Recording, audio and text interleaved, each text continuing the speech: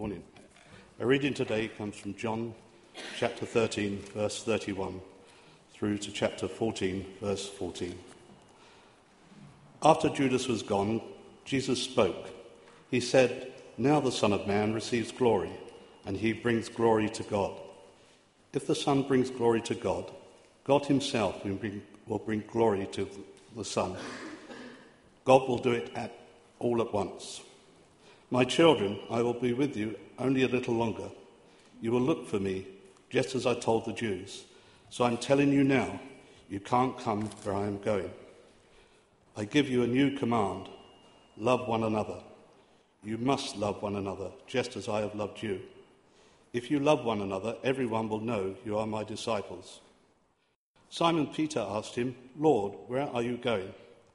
Jesus replied, "Where I am going, you cannot follow now, but you will follow me later." "Lord," Peter asked, "why can't I follow you now? I will give my life to you."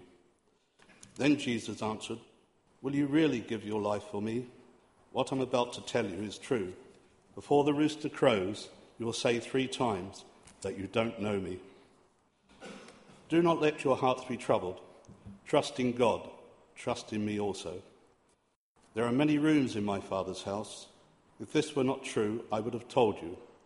I am going there to prepare a place for you. If I go and do that, I will come back, and I will take you to be with me. Then you will also be where I am. You know the way to the place where I am going." Thomas said to him, "Lord, we don't know where you are going, so how can we know the way?" Jesus answered, "I am the way and the truth and the life. No one comes to the Father except through me. If you really knew me, you would know my Father also. From now on, you do know him, and you have seen him." Philip said, "Lord, show us the Father. That will be enough for us." Jesus answered, "Don't you know me, Philip? I have been among you such a long time. Anyone who has seen me has seen the Father. So how can you say, 'Show us the Father'? Don't you believe that I am in the Father? Don't you believe that the Father is in me? The words I say to you are not just my own. The Father lives in me. He is the one who is doing his work. Believe me when I say I am in the Father, and believe me that the Father is in me, or at least believe that the miracles show about me. What I'm about to tell you is true. Anyone who has faith in me will do what I have been doing. In fact, he will do even greater things. That is because I am going to the Father, and I will do anything you ask in my name. Then the Son will bring glory to the Father. You may ask me for anything in my name. I will do it." Morning. Let me just find my place. Sorted. One of the biggest questions I think anyone ever has, Christian or non-Christian, is, what is God like? I mean, we all have these big words describing him. He's incomparable, he's incomprehensible, he's our creator, he's our sustainer, all these big, exciting words. But what is he like? Like, in the song, what if God was one of us? What if he came down to earth and hung around with us? Would he go to the pub with us? Would he go for curry? Would he go for Chinese?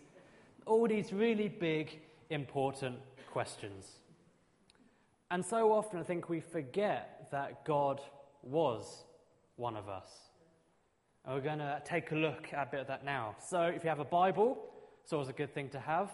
We're going to be looking at John chapter 13. Let's flick there now. And we're going to start looking at verse 31 and 32. Jesus said, "The time has come for me, the Son of Man, to enter into my glory. And God will receive glory because of all that happens to me. And God will bring me into my glory very soon." All through John's Gospel, he's been implying that Jesus will redefine glory. He's going to completely change what that really means. And to glorify means to be exalted, to be lifted up. And Jesus did this in a very physical and literal sense when he was crucified on the cross. And he did this out of love for us and he did this out of obedience to God, so he would also be glorified. He brings God the glory by fulfilling God's plan to free us from sin and to free us from death. And that is very good news. And the main kind of basis, the main foundation to do this was relationship. A relationship between a father and a child. So the context of this conversation is the Last Supper. Jesus and his closest friends are sharing a meal. Jesus knows he's about to be betrayed. The disciples also know he's about to be betrayed. The end is coming. They're going to go their separate ways. And no doubt the disciples will have a lot of questions. Simon Peter wants to know, Lord, where are you going? And Jesus replies, where I'm going, you can't follow. Now, Peter, being a bit mouthy, being a bit, speak later, kind of says, well, this could be a test. Maybe Jesus is testing my resolve. I'm going to say, yeah, I'm going to follow you. I'm going to definitely follow you. I'm going to follow you to the death, my Lord. That is what I'm going to do. Thinking Jesus would turn around and say, yeah, bingo bongo, you got that right. You're definitely in the top 5 of my disciples. You've got that absolutely right. But no, Jesus says, really? Really, you're going to die for me? No, I don't think so. You're not going to do that. I tell you, you're going to disown me. You're going to say to people, you don't even know who I am.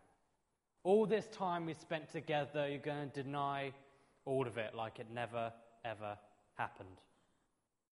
And normally, when we're reading, we'll close our Bibles there because it's the end of a chapter, and we'll go away feeling a little bit depressed, thinking, I didn't work out very well for Peter.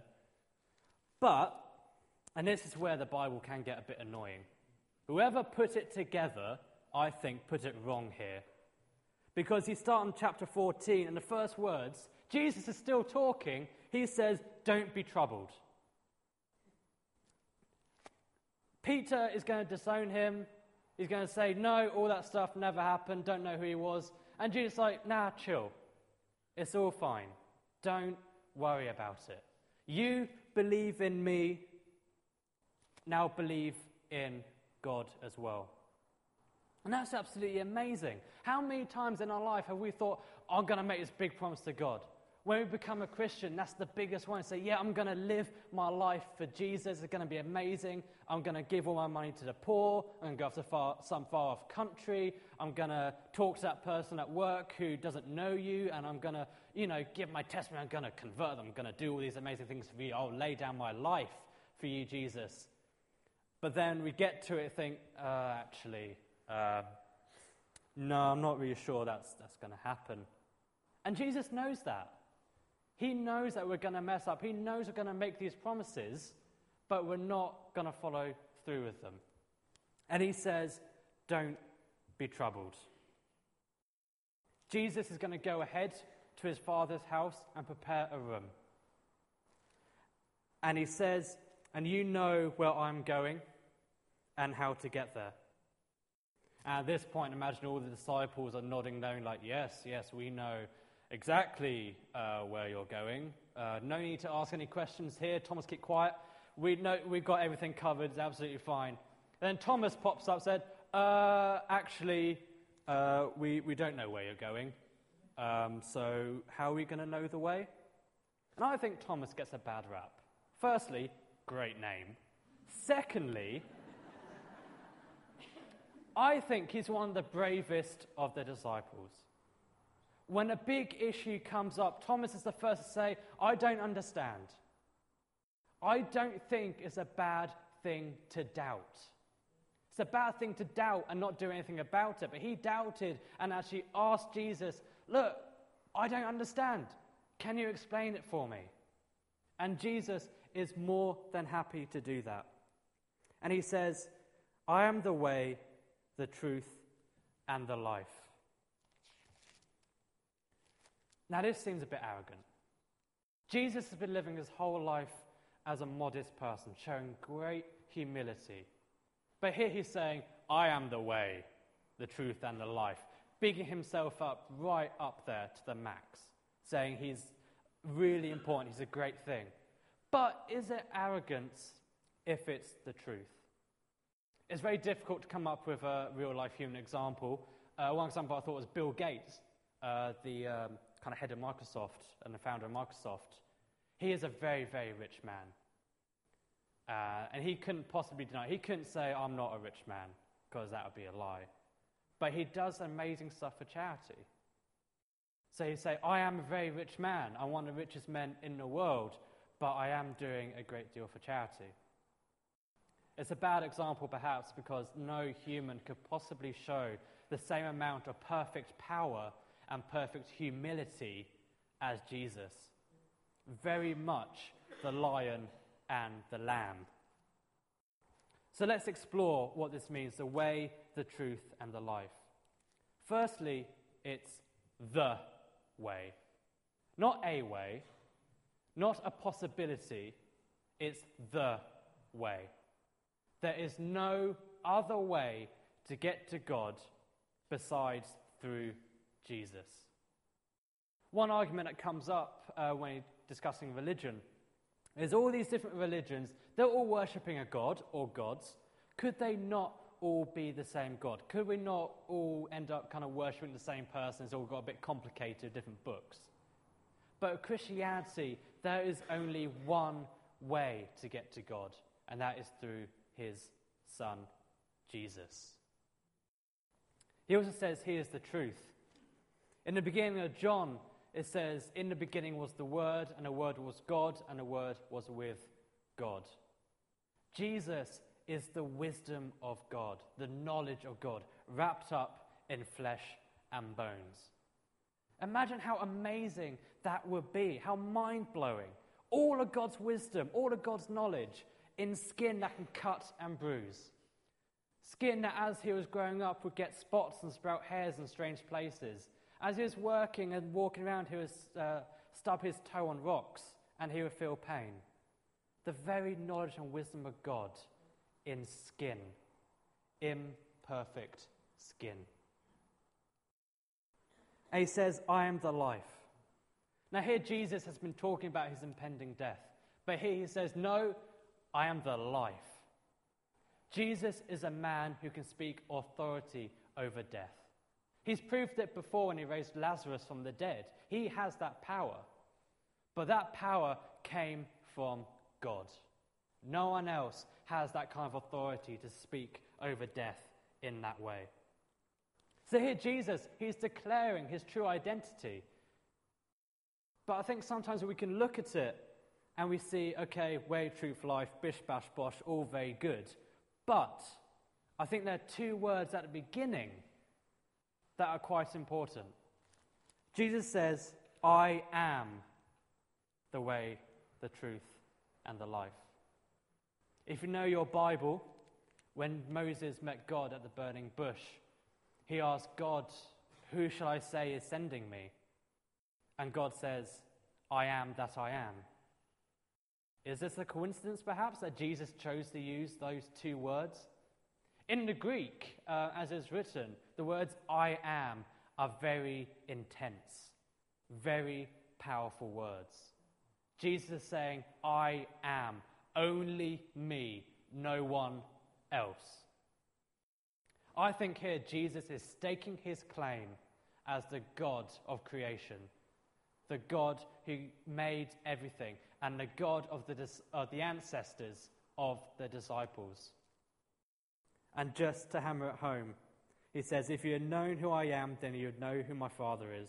From now on, you know him and have seen him. But still, some of the disciples weren't quite happy with that. Philip decides to speak up here at this point and says, Lord, show us the Father, and we will be satisfied. So often we want evidence. We're scientific creatures these days. We want evidence for everything. If a news story comes out, we're checking all the sources. We want to know, who do these people speak to? Where do they go? Where do they see? Is this a first account witness, or has somebody told someone? We need firm evidence. But here, Jesus says, really, you don't know who I am? We have spent so long together. You've been there the whole time. You've seen all the things that I have done. So why are you asking to see him? Don't you believe that I'm in the Father and the Father is in me? So you want to know what God is like? You want to know what God looks like, how he behaves? Then look at Jesus.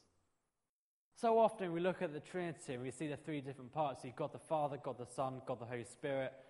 In my mind, I always see God the Father as a slightly porky fellow with a big beard on a chair, kind of just moving stuff around. Jesus is a cool hipster dude who comes down to earth to hang out with the people in the bars, the prostitutes, the tax collectors, people pretty low on the social ladder. And the Holy Spirit kind of like a mist that kind of just floats around and does weird stuff. But here it seems that all three have the same character. You see one of them, you've seen them all, you know what they are all going to be like.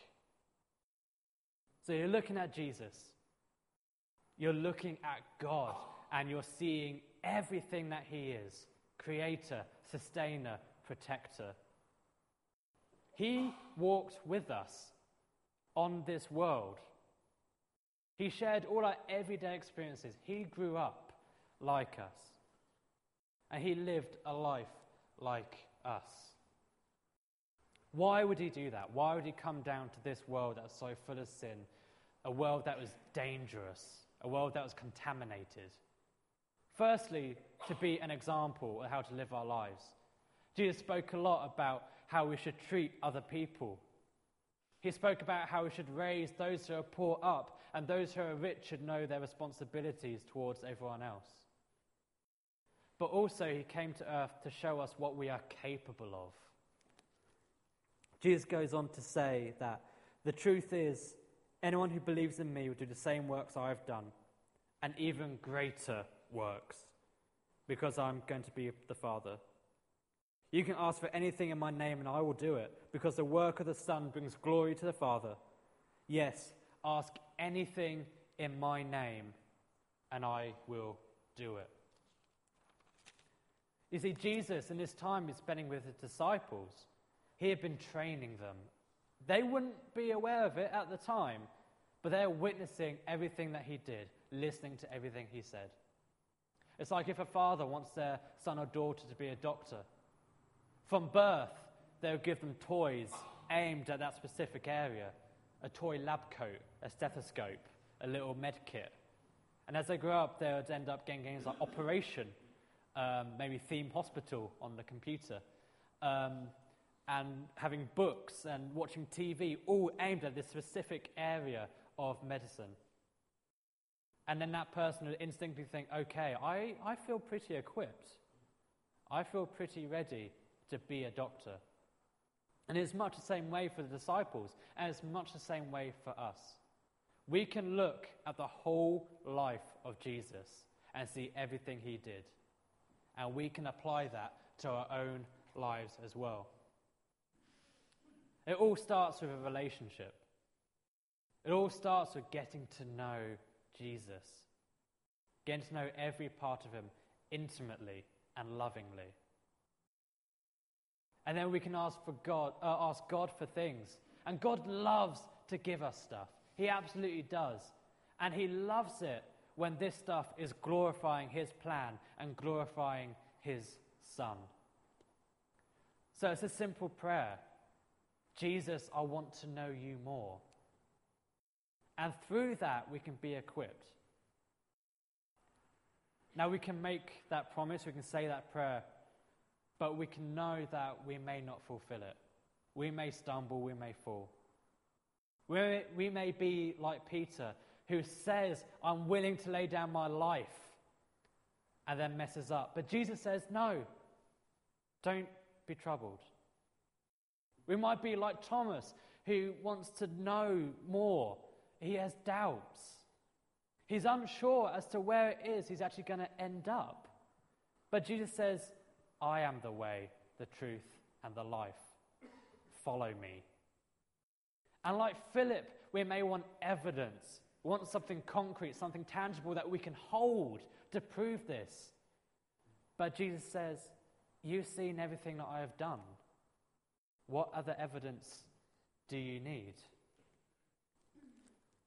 So we need to look at Jesus. We need to look, and we need to keep looking. It is all about the relationship. It is all about the love between a father and his children. I think it'd be good to have a time of prayer now. If you're here this morning and you're kind of exploring church, exploring faith, and you want to know Jesus more, then I'd invite you this morning, now as a time to kind of make that step. It's not an easy road, but God is good. And if you're here this morning and you feel like your walk has kind of turned to a bit of a stumble, a bit of a crawl, and you feel like you need to recommit to Jesus, recommit to God, then I'd invite you now also to do so. So if you feel like you want to, it's a very personal thing, but I'd invite you just to hold your arms out in front of you and to welcome Jesus in. You don't need to feel self-conscious. We are all family here. We all love each other dearly. But it's just a simple prayer. Jesus, I want to know you more.